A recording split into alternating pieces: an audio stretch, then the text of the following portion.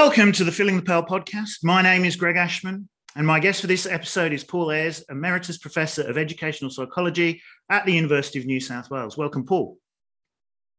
Good afternoon, Greg. How are you? Not bad at all, apart from being locked up.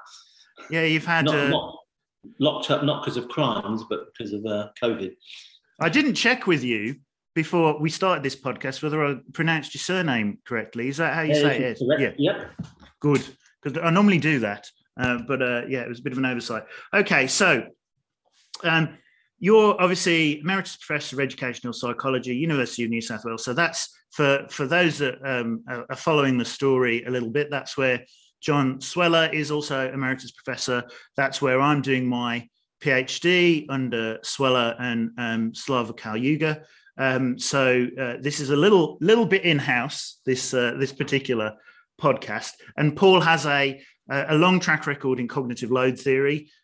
So that's probably what we're going to centre on talking. But we might have a bit of a chance to discuss the very poor proposals for the maths and science curriculum in Australia. We might get to that towards the end. So what I like to do, Paul, with guests on this podcast, the first thing I like to do is ask them a little bit of a story. How did they get to where they are today? What's the route from, your school days to becoming a professor at the University of New South Wales? Well, it's a long journey. I moved 12,000 miles for a start. So I guess it's been quite a long journey. I left school. I did an honours degree in mathematics. I specialised in quantum mechanics, so Excellent. I've got a kind of applied math background, although the applications are probably a little bit different to normal ones. But I sort of travelled the world for a few years after I graduated. I then did a teacher training degree or 1 year postgraduate degree, became a teacher. So I was a teacher in England in maths, and also a bit of physics and also science, which I didn't really like at all. But I also taught computing, which I sort of learnt as I went. Then I emigrated to Australia, and I worked for Australia Post for the first 3 years here as a data analyst. And then the kind of school teaching sort of came calling again, so I became a school teacher.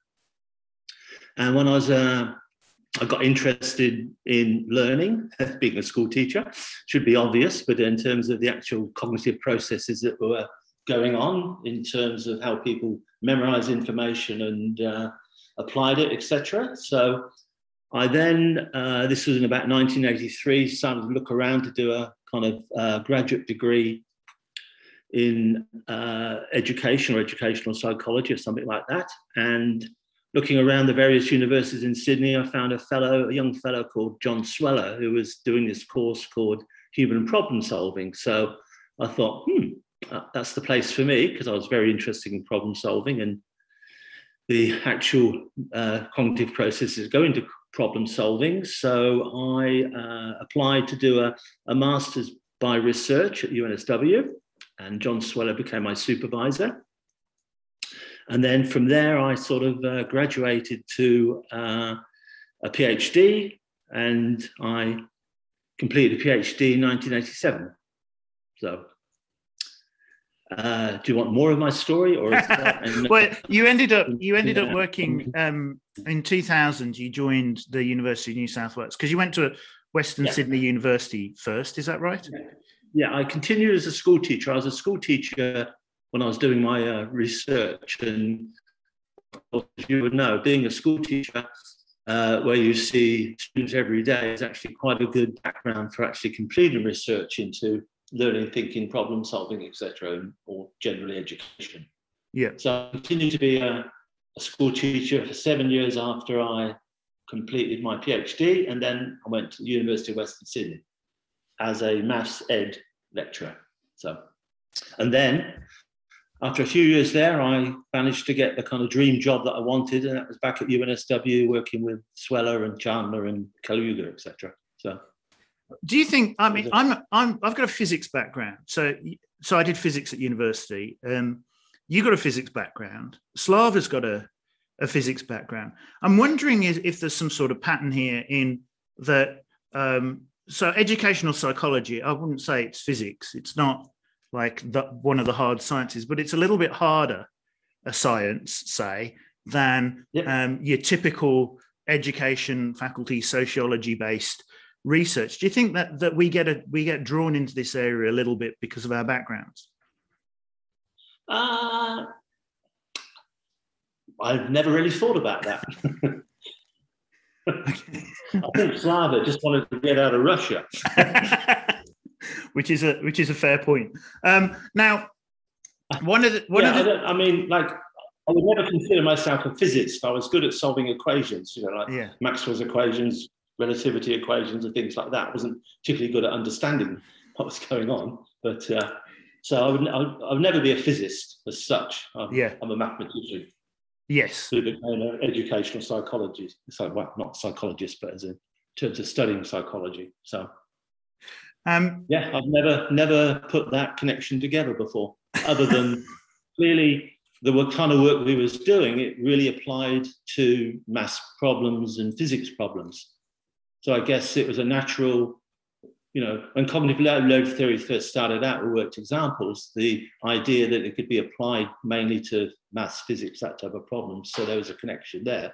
It was only later on that people started doing worked examples in other areas, like the arts or English, etc. So yeah, Slava's got that famous one. I don't think it's Slava's, actually. I might be making that bit up. But there's one with the Shakespeare plays, isn't there, with the annotations between the lines. And that's the sort of, when people say, well, it's worked examples work great for maths, but they don't work for English. It's, have you seen this paper about the Shakespeare plays?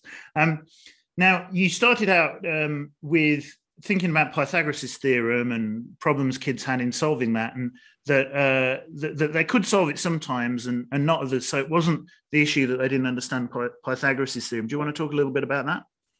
Yeah, I mean, like the classic error in applying Pythagoras' theorem is that x squared plus y squared equals z squared, and kids are quite good at finding the z squared. It's when they have to find the x squared, in other words, transform the equation. And what I started noticing was that the students would make mistakes in kind of 2 or 3 step problems. So in other words, they could easily show that y squared equals, apply y squared equals z squared minus x squared when it appeared in certain steps within a problem, but when it appeared in other steps, they would get it wrong. So how come you could get it right in some situations of the problem, but wrong in other situations? And of course, the answer I came up with was that, well, when they were finding that first step, this is where they got it wrong. And this is where the kind of area in the problem when the cognitive load was greatest. So they weren't making mistakes because they misunderstood how to use Pythagoras' theorem. And this was the same in trigonometry, other trigonometry types of problems, as well as geometry problems. They would get it wrong when the overall cognitive load was greatest. So it's kind of a theoretical aspect of cognitive load that, when cognitive load increases, you will start to have problems with applying your normal knowledge, knowledge that you already have, but you start to lose it when the load increases. And we talked now, like today, probably, we'd try and that's almost countable. We'd try and count that and talk about element interactivity if we were doing a paper on that now, probably, I think.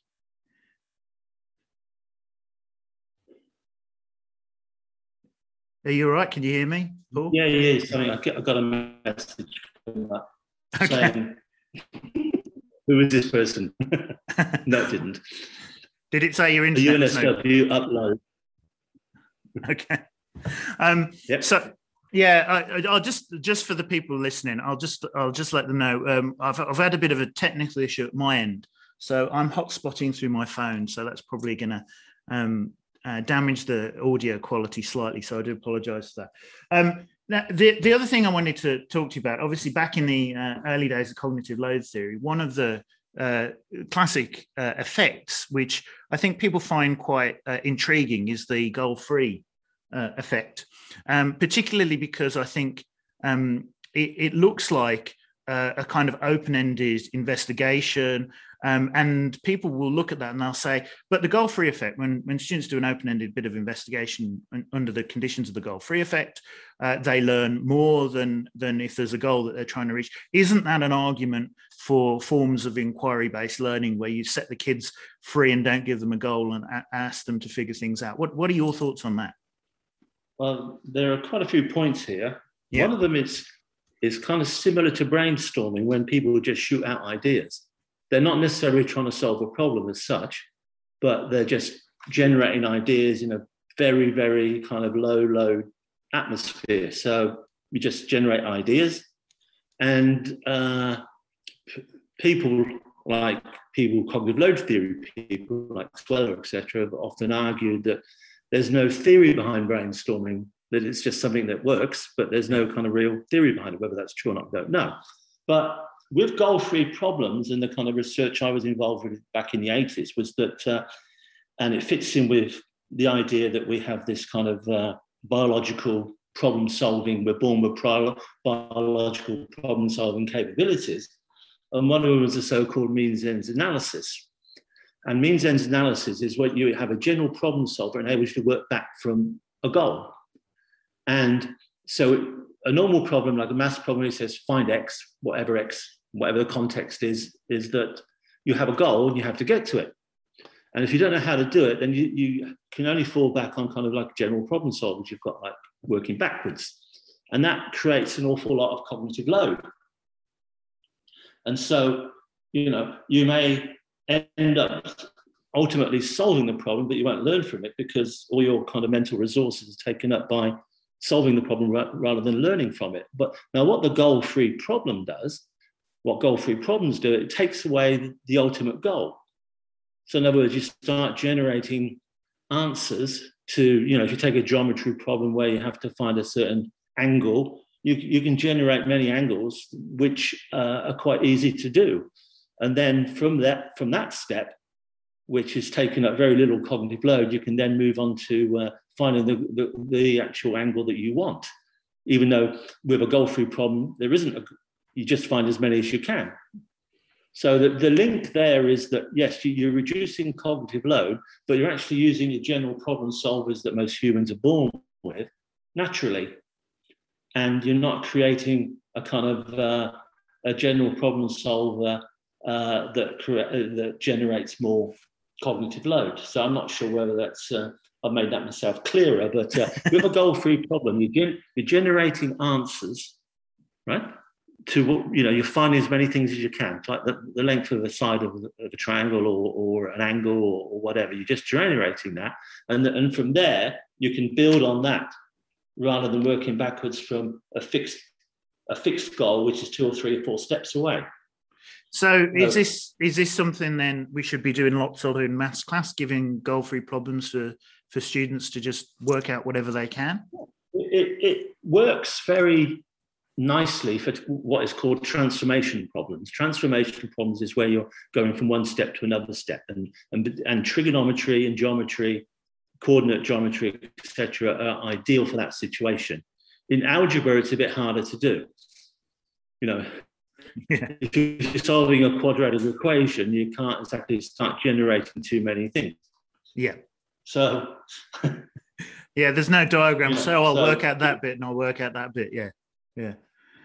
So it's a bit more kind of domain specific in terms of the type of problems you can use on that. So. Now, one of the things that you've taught, I believe, and I might have this wrong, so correct me if I get this wrong. I think you've taught like the Human Cognitive Architecture unit at the University of New South Wales. Is that right? Yes, that's correct. Yes. Yeah. So one of the things, bear with this just a little bit as I paint the picture. There's been a bit of a book was released recently by a UK professor. Basically casting, well, there's one chapter in it which throws shade on cognitive load theory. And one of his arguments is the mind is not like a computer. Cognitive load theory views the mind as a computer. The mind's not like a computer. Computers have a central processing unit. What would that be in the mind? Doesn't make any sense, the mind having a central processing unit. But I don't think that's how cognitive load theory views the mind. Well, a central processing unit came out of the information age in the 70s, 60s, 70s, etc., where that was how they tried to model the human brain, was to come up with the idea of this like a computer. You've got an area that stores information, memory, and you've also got parts of the brain that process information. And human cognitive architecture did build on original Baddeley's model of, you've got you've got several parts of the memory. You've got working memory. You've got this executive processor, etc. So I don't see why it's a model of the brain. When you get into looking at the brain itself, and there are different parts of the brain that we know in different parts of the brain, is responsible for certain actions, certain memories, etc., like that. So it's been a model. It's a model, not the actual brain itself. So yeah, but I'm not sure who this person is. But in your book with Slava and John, you actually explicitly reject a central processing unit because you say it's like evolution. The way the brain processes information is similar to biological evolution. Biological evolution doesn't have a central processing unit. And so the model, and it is still a model, we're not saying this is how the brain literally is, but the model is of something that doesn't have a central processing unit. Yeah, I'm not sure that's actually true. Okay. Whether it's actually what if we actually state that or not, maybe I'm wrong. It's 10 years ago since I wrote the book, right? But there's been several models, and one of them is Erikson's model, where we have this long-term working memory. The Baddeley model is quite simple in terms of, you have two storage systems and an executive function where the processing takes place, and it calls on the two things like that, the two slave systems, one auditory and one visual. Yeah.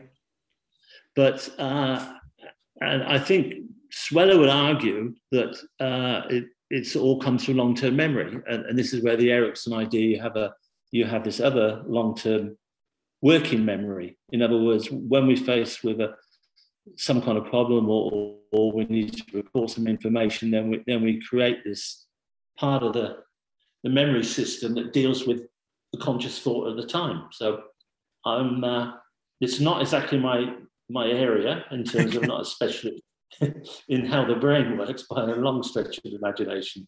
But there's a key difference, isn't there? I mean, what we're talking about are models. So when anyone proposes any model of the brain, whether it's got a central processing unit or not, or whether it's got an executive and slave systems and whatever, no one's saying that is literally what the brain is made up of. There are bits of the grey matter that you can say this is this bit and this is that bit.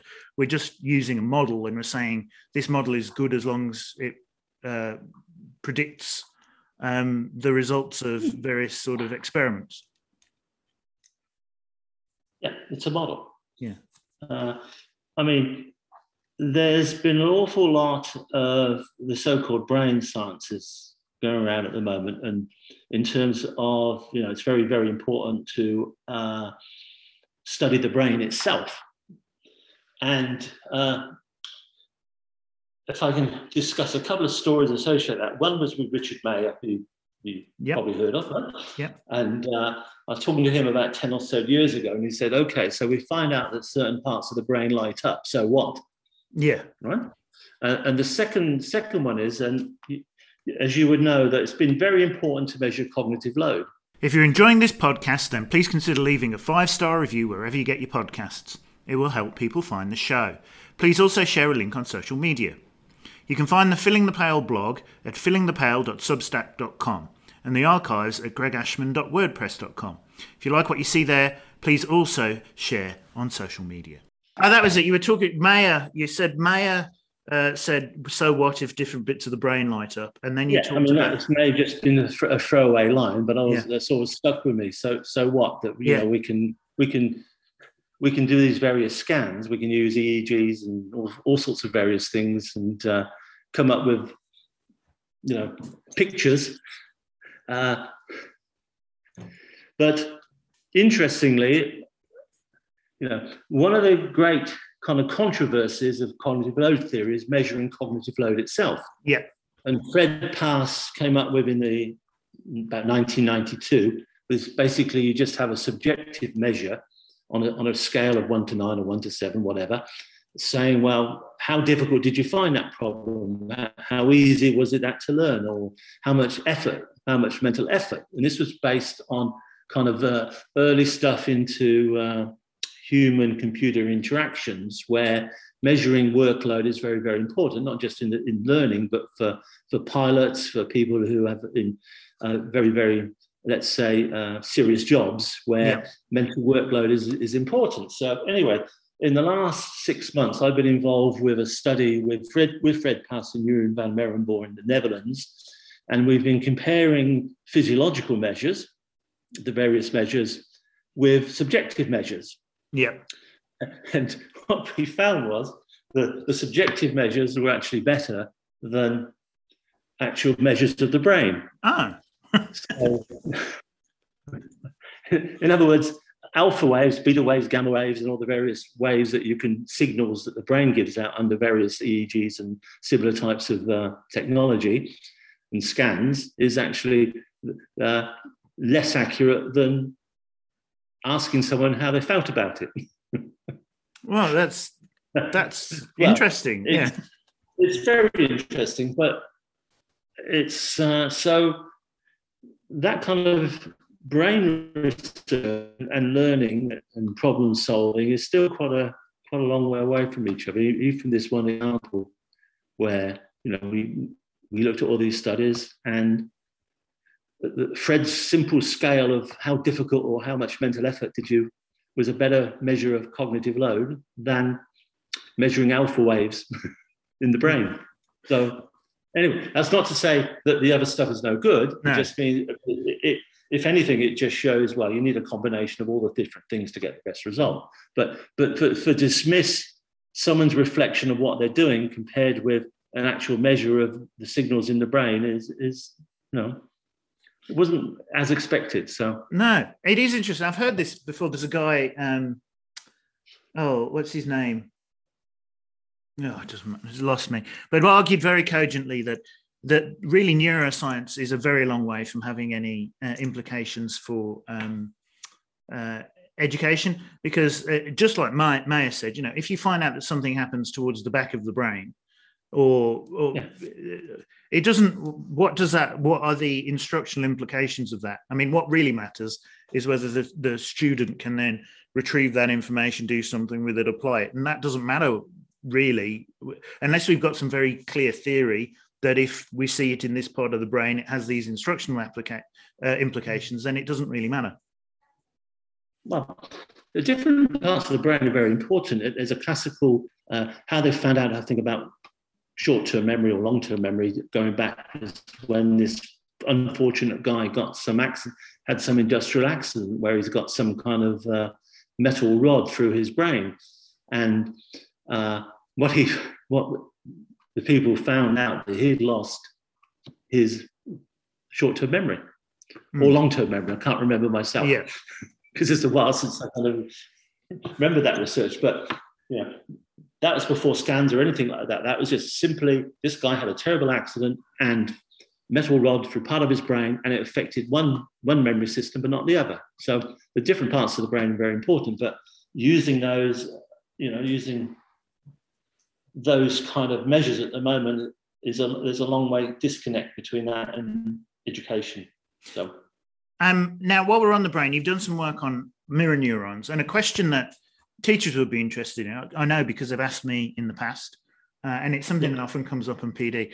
Say I've got a worked example on a sheet of paper, and there's your classic worked example experiment. I'll provide a student with a worked example, and they study the worked example, and then they try and replicate it themselves. Compare that with a teacher standing at the front of the class and actually going through the worked example, doing it in real time. So, and one step at a time, not the whole thing displayed at once. Now, I've people have asked me about this in the past. I said, well, there's a little bit from Mayer's cognitive theory of multimedia learning that suggests that animated agents are more effective than not. Could you expand a little bit on the research around that? Well, the mirror neuron system is closely linked to observational learning. We can watch somebody doing something and mimic it, and people have theorized that we have these things called the mirror neuron system that enables us to do that. We got interested in it, myself and Fred Pass got interested in it when we were doing studies in animation. And, animation's been very controversial. The idea is that animation should be fantastic teaching aid. In other words, you can show the very large or the very small, you can show motion, all those things, yeah? But often it's no better than pages in a book for a number of reasons. But it often depends on what the task is. Now, I can touch my nose, right? And I can say to you, do what? Copy me, and you can do it, right? Yeah. And that's mimicking. Yeah. And so there's a whole kind of area out there where observational learning works fine for physical movements, human movements. We're very, very good at it. And this can go down to doing Lego tasks, riding a bicycle, doing some kind of physical first aid, etc. Now, copying someone doing a formula is slightly different. You can copy the writing, it's easy to copy writing, but it doesn't necessarily come with the understanding. Now, what you were talking about in terms of seeing someone write a worked example, this taps into another thing, which is called embodied cognition. Yeah. And so the answer to that is that it's not a mirror neuron thing, although you have to be able to recognize, for some actions and some learning tasks, you have to recognize what's going on there. But it's in terms of, we have a body, mind, environment connection. And this is the whole idea of embodied learning. So when you read a worked example, you're just reading a worked example, yes, which can obviously help you learn. But if someone's writing out that worked example, then you're feeding into a more embodied cognition effect, which seems to the argument is that that's a stronger force than just watching that, reading the actual writing down of the worked example. So I think in the Mayer experiments that you talked about, I think it was that you had a teacher and you had a whole teacher, you had no teacher, and you had just a teaching hand. Yeah. I think that was the experiment. And that just the hand was best. Oh. I believe. Again, it's not something I read every day, but I have a vaguish memory of that. And why the hand works is because when you have the whole body, you can bring in other bits of information that you're not, clouded the situation. You look at the whole person, whereas the hand is right, and the hand is the writing instrument. So that seems to have a stronger embodied cognition effect than the whole person or no person. So yes, it's an embodied cognition effect, which is not necessarily a mirror neuron effect, as far as I know. So, but yes, mimicking it, and there's a whole there's a whole kind of field of study out there about mimicking. Okay. And you can mimic maths formula and stuff with your hands. Yeah, I've done some experiments where students have learned to learn terms in foreign language just by mimicking the actual process of writing Persian, for example. Yeah. And so the mimicking thing connected to this kind of embodied cognition force is quite a powerful thing. So in terms of your answer, in terms of should we be writing things down, I would say, well, is it better to see a video of someone, the formula appearing, or of a disembodied writing the formula, and the hand under some circumstances, right, is important, but you've got other factors. In a classroom situation, a teacher would be doing that, and you see the teacher, you'd see the hand, the formula would be the word, but you've also got the conversation, so you have the question and answers and all that stuff. So you have a probably stronger effect even by, actually that interactivity.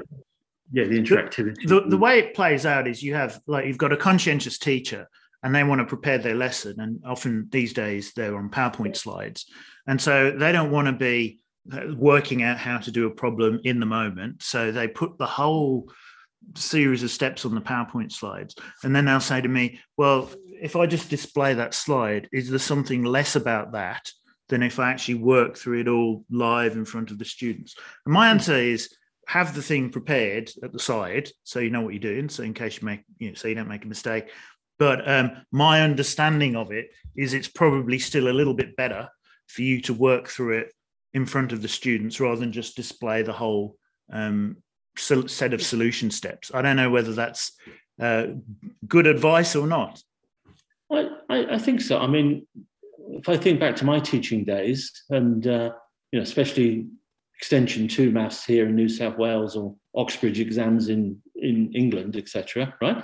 That you would have to, a kid would ask you, well, this is a problem, solve it, right? And you can't solve it straight away. Yeah. And so you have to go through the process step by step of trying to work it out. And I think that's part of the actual, that's a good thing to do, provided you can do it at the end, right? You're setting out your thinking steps, and you're calling on the students' thinking steps to also help you do it, or for them to do it as well. So you're getting a lot more process information. So, worked examples, bare worked examples is one thing, but as you probably know, that there's all sorts of help you can give worked examples by giving process steps. In other words, you explain them. Yeah. So it's not just, 2x plus 3 equals 9, therefore 2x equals 6, if that was correct, x equals 3, but you explain those steps. So for people who have a fair amount of knowledge, you don't need to do that. But, giving the process, explaining the steps is, as well as other kind of techniques such as self-explanations and stuff. So it's all interlinked. There's no such thing as the best solution, the best method, but you've got the best methods for certain situations, I think. So seeing somebody go through on the blackboard or whiteboard or on the computer, whatever, step-by-step solution to a problem with explanations is probably better than just reading it on a piece of paper without explanations. For many students with more knowledge, not necessary. The expertise reversal is important. And I think that's another thing that teachers struggle with, is that gradual release of response. I mean, it's hard, particularly when you've got a class which you always do with various levels of expertise within the students. How you gradually let go from fully guided to independent is a bit of an art form, which we're all struggling with all the time. Absolutely, yes. Now, one of there was a big debate, which I'm going to turn to, because it's sort of resurfaced recently in the context of changes to the Australian curriculum. But this debate goes back to probably 2006 and the publication of Why Minimal Guidance During Instruction Doesn't Work by Paul Kirshner, John Sweller, and Richard Clark. It was a paper. I'm not telling you anything you don't know, but probably for the people listening to the podcast, it was a paper that was saying that approaches to teaching, such as inquiry learning or constructivist approaches, and all these words are debated and contested, and people like Mayer has written a lot about how there's no such thing as constructivist teaching. It's a theory of learning, not a theory of teaching. But anyway, these less guided forms of instruction where students are expected to figure something out for themselves are not effective. And then there was a debate There was papers published disagreeing with that position. There was a debate at the AERA conference in 2007. There was a book, Constructivist Instruction, Success or Failure. And to my mind, in the field of educational psychology at least, that sort of drew a line under the whole debate. And over the last 10 years, certainly my PhD research, there aren't many people now in that field who are advocating full-on inquiry learning like there were in the 2000s. So for me, the contention that I've been wrestling with is people who say a little bit of open-ended problem solving prior to explicit instruction has some benefits, and so my paper was exploring that. But is that first of all, do you think that's a fair characterization, that's kind of has been resolved pretty much within the field of educational psychology, or would you disagree with that and say that within the field the debate is still raging? Well, people in educational psychology would have all sorts of different opinions. People in education have all sorts of different opinions. Cognitive psychologists would have different opinions. And I would say, I mean, the debate started in the 70s, in the 80s. And when I read about the new curriculum, I'm thinking they've gone back 40 years in terms of what their arguments are and stuff like that. So, I mean, I never understood what radical constructivism was because I didn't have a philosophy background. I failed to get philosophy background in my apart from Socrates maybe in my education, and all they seemed to be saying was that any kind of telling students anything is wrong, and the only way you can learn is part of a group, and the catchphrase is that what's the expression? The catchphrase, can't even remember what the catchphrase is. It's the phrase that everyone kind of makes up their own meaning of things. Yes, of course you do. There's no one else inside your head. The only thing that goes inside your head are the ideas from other people and other things that you work out, etc. So this idea that we generate our own learning, of course we do, right? Except that other people help us do it. Virtually everything we learn at school, university, comes from somebody else. That's almost like one of the first rules of cognitive load theory is that, yes, we learn from other people. We borrow information from other people. We don't make it up ourselves because we're incapable of doing that, except if you're, Da Vinci or Einstein, etc., Heisenberg. You just, we learn everything from other people, from books, which other people wrote. So the constructivism is from the radical constructivism of the 80s. It's kind of dampened down a little bit, and it's kind of like more of. I mean, I still don't know what it is in terms of what people argue what it is in terms of we construct our own meaning, and therefore we have to construct our own meaning. Teachers are facilitators. Students, have complete autonomy to decide whether they want to go to school or not. I mean, you heard do you remember the famous book, The Summerhill? Was it The Summerhill Experiment? Yes. There's been similar ones where people go to school and they decide what they're going to do, whether they're going to have maths or go rowing or something, or collect butterflies, that kind of thing. So no, it's still there. I don't think it's ever been resolved. Most of it's social constructivism these days, and that is that the best learning takes place in groups, problem solving. I would say most maths educators, rather than maths educations or cognitive or people who study educational psychology, don't necessarily believe that, but the maths educators seem to believe that. So the people teaching trainee teachers about how to teach maths, that's still a strong philosophy, the sort of social constructivism. I would imagine so. Yes. Yeah. All you got to do is look at the people on education, the staff, and just look at their research. There's very little that would be empirical in terms of comparing one randomized group with another randomized group. No, most of it is things like, I know what effective maths teaching looks like. I am going to train these trainee teachers to deliver it. According to my rubric, they delivered it more effectively once I'd trained them.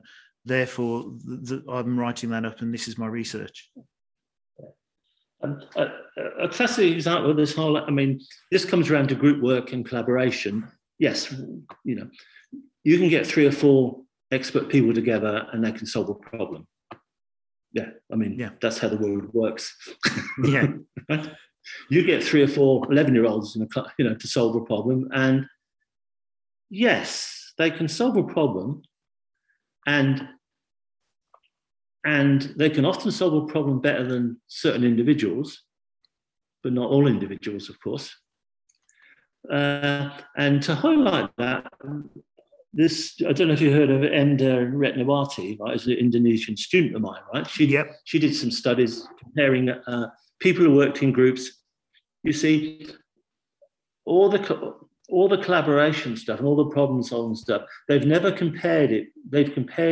They may have compared it with individuals learning alone, right? But they've never compared it with a good form of learning, like worked examples. Yeah. And what she did, she looked at learning from worked examples in groups and individuals. And individuals could learn from worked examples better than learning from problem solving. Yeah. So this idea that working in groups or working collaboratively in a problem solving environment leads to better learning is not true, because you can give students worked examples and work alone and they will learn better than where problem solving, where group collaborations work better is if you have someone trying to working on a problem alone is not as good as working on a problem with groups, because groups can bring more bits of knowledge together. So the whole social constructivism is, I remember being not.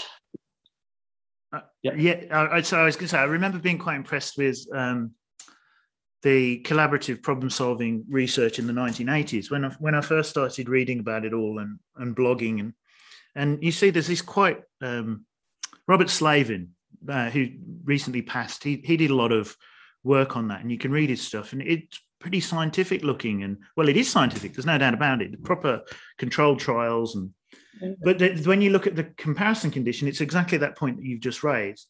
Most of the time, the alternative to collaborative working is kids working independently on worksheets, which I don't think anyone in education would put forward as an optimal model, whatever side of the great debate you're on. Yeah, it's kind of like other types of research into collaboration. Look, collaboration has a role in schools. There's no doubt about that. I'm not against it at all, but it's not the bee's knees, so to speak. And you can other types of researchers. Well, they undergo a group problem solving, and they had asked them afterwards if they enjoyed it. Yeah, oh yeah, great, yeah, loved it. Right, as opposed to not loving it, right? So there's hundreds and hundreds and probably thousands of various studies that have been done into working in groups, collaboration, right? And my friends in the Netherlands, Fred Paas, etc., will argue, Paul Kirchner, that a lot of it is really not properly controlled experiments, and they're not. And from my point of view, they're not comparing with a strategy that's superior, like worked examples. Yeah. Now, going back to your point. No, sorry, just come. If I can just interrupt you. Yeah. I was reading I'm not sure it's a national curriculum, but I think it may have been the Masters New. And in that review, they were recommending, project-based learning and stuff like that. Yeah. Project-based learning and kids doing more projects. Now, projects have a role, but problem-based learning is, can work in medical schools where you've got students who've got 22 years of knowledge of various things. But in terms of some school children, it's not going to be that successful. No, project-based learning. It's a real trend as well. People think this is it. People think it's supported by research evidence as well. They'll say, we're going to move over to do more project-based learning in, year 8, because we think it's supported by the evidence. It's groundbreaking, blah, blah, blah. And they don't realize two things. One, there isn't that body of evidence that they think there is. And that also, significantly, they don't realize it's been tried quite a number of times before. And this is because the name keeps changing. What you're calling it keeps changing, so you can't get a handle on what the thing is. Just going back to your point about looking at what education researchers tend to research, maths education researchers, and what they tend to research. I think this is fundamental to the situation that we find ourselves in. So for those who are not in Australia who are listening to this podcast, the context is that ACARA, which is the body that's responsible for the Australian curriculum, they have a duty to periodically review the curriculum, and they've come up with some draft changes to the curriculum, and the consultation period on those draft changes ended yesterday. And a number of us have been making quite a lot of noise about these because they seem to be quite regressive. So, for instance, in the science curriculum, every science understanding dot point now start to either explore or investigate because they want to promote inquiry learning, and not quite as radical in the maths curriculum, but still enough there to cause worry about the promotion of problem-based learning. But you think, well, what I think is, if you're ACARA, who do you go to review your maths curriculum who is not going to tell you to do that stuff, because it's ubiquitous in maths education? Like any expert, any notional expert in maths education that you go to, that's what they're going to tell you to do, even though it conflicts with the evidence. Yes, it's a great worry. So what do we do about it, Paul? Well, I think the process they have in play at the moment for these reviews, now typically what happens, you had the Gonski version 2 review a few years ago, and in New South Wales you've had the Masters ACER review, right? Yeah. And they're all really flash-looking documents and with very, very strong recommendations. They talk about, 21st century skills and how this is going to be the ultimate world-class. Yeah. And then you read their reviews and you read the actual report, and they, I would fail it as a master's essay. Master's, not as in Jeff Masters, no, who not do one of them, but as in a master's degree. Yeah. Because often they never report the kind of questions they ask. They don't report them. No. They do not even say how they've analysed it. And when they analyse it, it's all lumped together. Yeah. And they say, well, 70% of people agreed with, there has to be more problem solving. So I'm making this particular point up. Yeah. But who? They never differentiate between French teachers, English teachers, maths teachers, PE teachers, whatever, right? They never differentiate between teachers of 5-year-olds and teachers of 18-year-olds. So you never get a perspective of who's saying what, and out come these recommendations, and they will often use bits and bits of, so-called research, because it's always evidence-based. Now, when I read these, I would think they've never, ever gone to any evidence other than obscure little references to, some researchers or some teachers who have, when I say teachers in universities, who have come up with this particular idea. So I think the whole process is wrong. I was involved with a study. This was back it would have been the 90s. And what they did was that New South Wales syllabus, this is kind of talk about the world goes round and round. They were thinking of bringing in projects. Yeah. And this was in the 90s, and it's been highly recommended that there be a lot of projects work, right? And the inspector of mathematics, Peter Osgood, he came up with this idea that as well, let's get some evidence on this. So I invited John Sweller and myself to come up with 20 articles, and then 2 people from Sydney University to come up with a kind of counter idea about the evidence in projects, right? And we basically said, well, yes, well, there's some interest in projects, but projects tend to ask a lot more on teachers, and they tend to be, can be done, the higher the stakes goes up, they can be done by tutors or parents and peers and all sorts of shady. They privilege the privileged. And basically, we thought our idea was safely said, never do this. And their idea and their references they come up, which we then critiqued, was, again, it was not what we would consider scientific research. No. And so they didn't do it. Well, so you saw them off. That was 25 years ago. So a process like that, where, yes, it has to go out to all the stakeholders to see what they do. But if it goes out to the stakeholders, you really do have to come up with a proper analysis of it. And you really have to document who's saying what.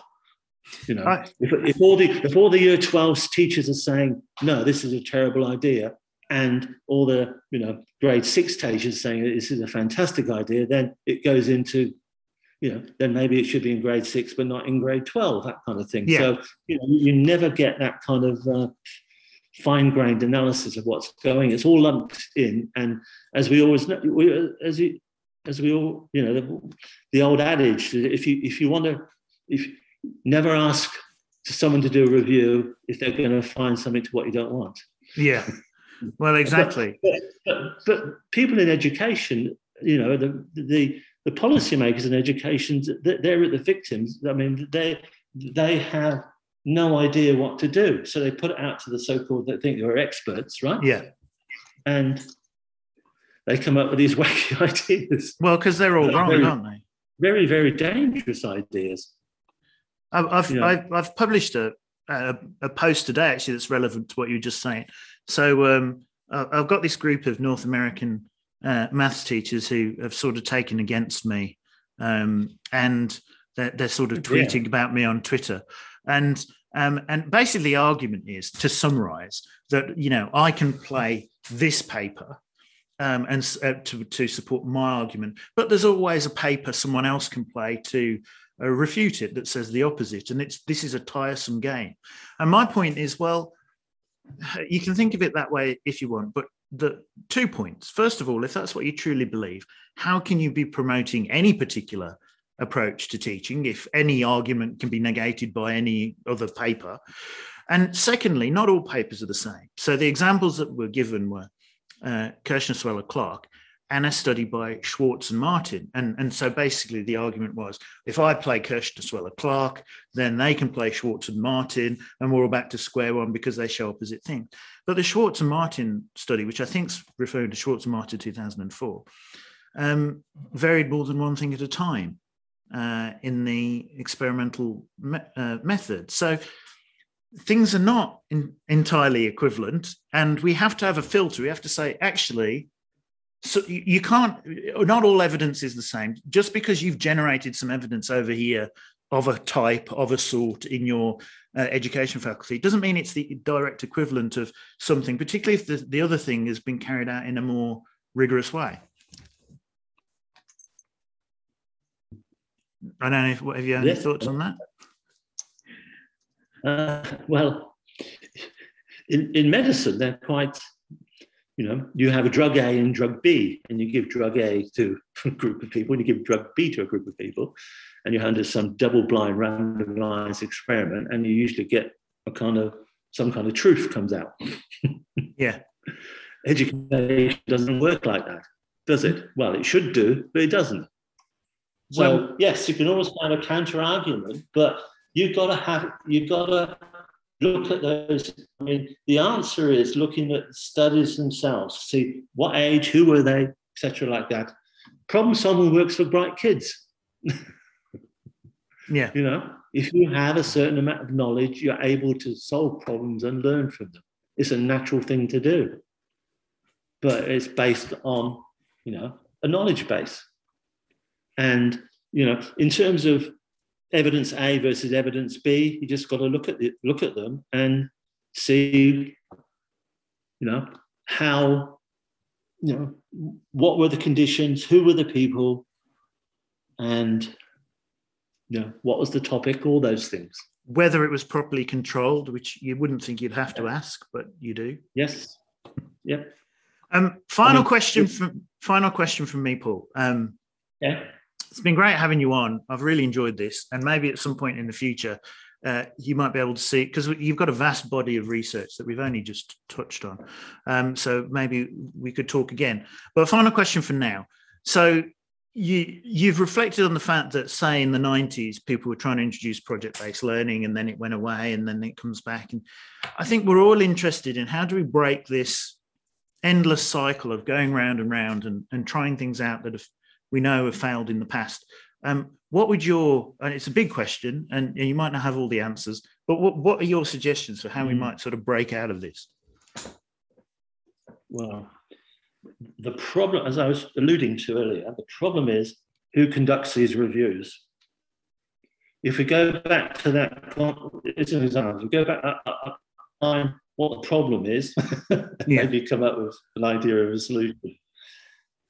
And when we had this email exchange, I commented on this, right? I mean, it's kind of like in that Gonski 2 review, you and John Sweller put through John was a bit more brief, but you put through a very good argument of what was wrong with, you know, various things. And that was ignored. Mm. Yeah. What the Gonski review did, and which other reviews didn't, they actually put on the web every response. And I went through every one, reading them. And yours was the only one that really made a lot of sense, because it was saying, well, there's a lot of things wrong. Yeah. But that had no impact whatsoever. It was totally ignored as far as I can make out. And so with this present, now the syllabus has gone out there, and I mean, like, we're complaining about the maths ones, right? Yeah. Some of the others are worse by the sounds of things, but I won't go into that. And I haven't bothered doing a response to these because I know anything I say will be ignored. And you've probably put in a response a line saying, well, you don't agree with, you know, problem solving, but everybody else does. Yeah. If you're lucky. The pressure has to come from what's going on now, from the press, from the real mathematicians. Yeah. The real scientists. Yes, inquiry learning. And this is the terrible mistake, is that, yes, scientists inquire, and they're, right, maths people solve problems. They solve huge problems. Therefore, don't we have to give kids, you know, doesn't this have to be the central way that kids learn? Problem solving, inquiry learning. Well, it is once you've mastered a certain amount of basic skills and knowledge. Yeah. You know, expertise takes, you know, this idea of expertise takes 10 years, you know, I think I think the pressure has to come from outside these reviews. Okay. And yes, the teachers' views have to be respected. Of course they do, but it's usually the noisy minority that gets through their arguments at times. But you know, how many people actually respond to this? How many teachers are there? I mean, you know, it's a fraction. So there's something wrong with the process. And I think that even before these reviews are released to the public, I think they have to be looked at by well-credentialed people who might come up with a counter-argument why some of these ideas. So I think some of these stuff should be filtered out before it even goes to the general public or the sort of a red team to have a look at everything that's wrong with the report before it can be published.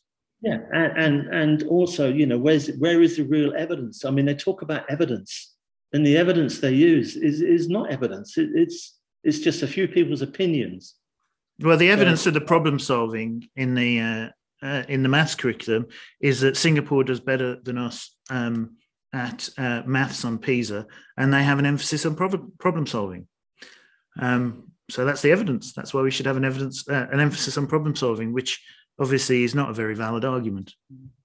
Well, no, because they have a completely different culture to learning. Yeah, they have a tutorial system, which is extra school. Yeah.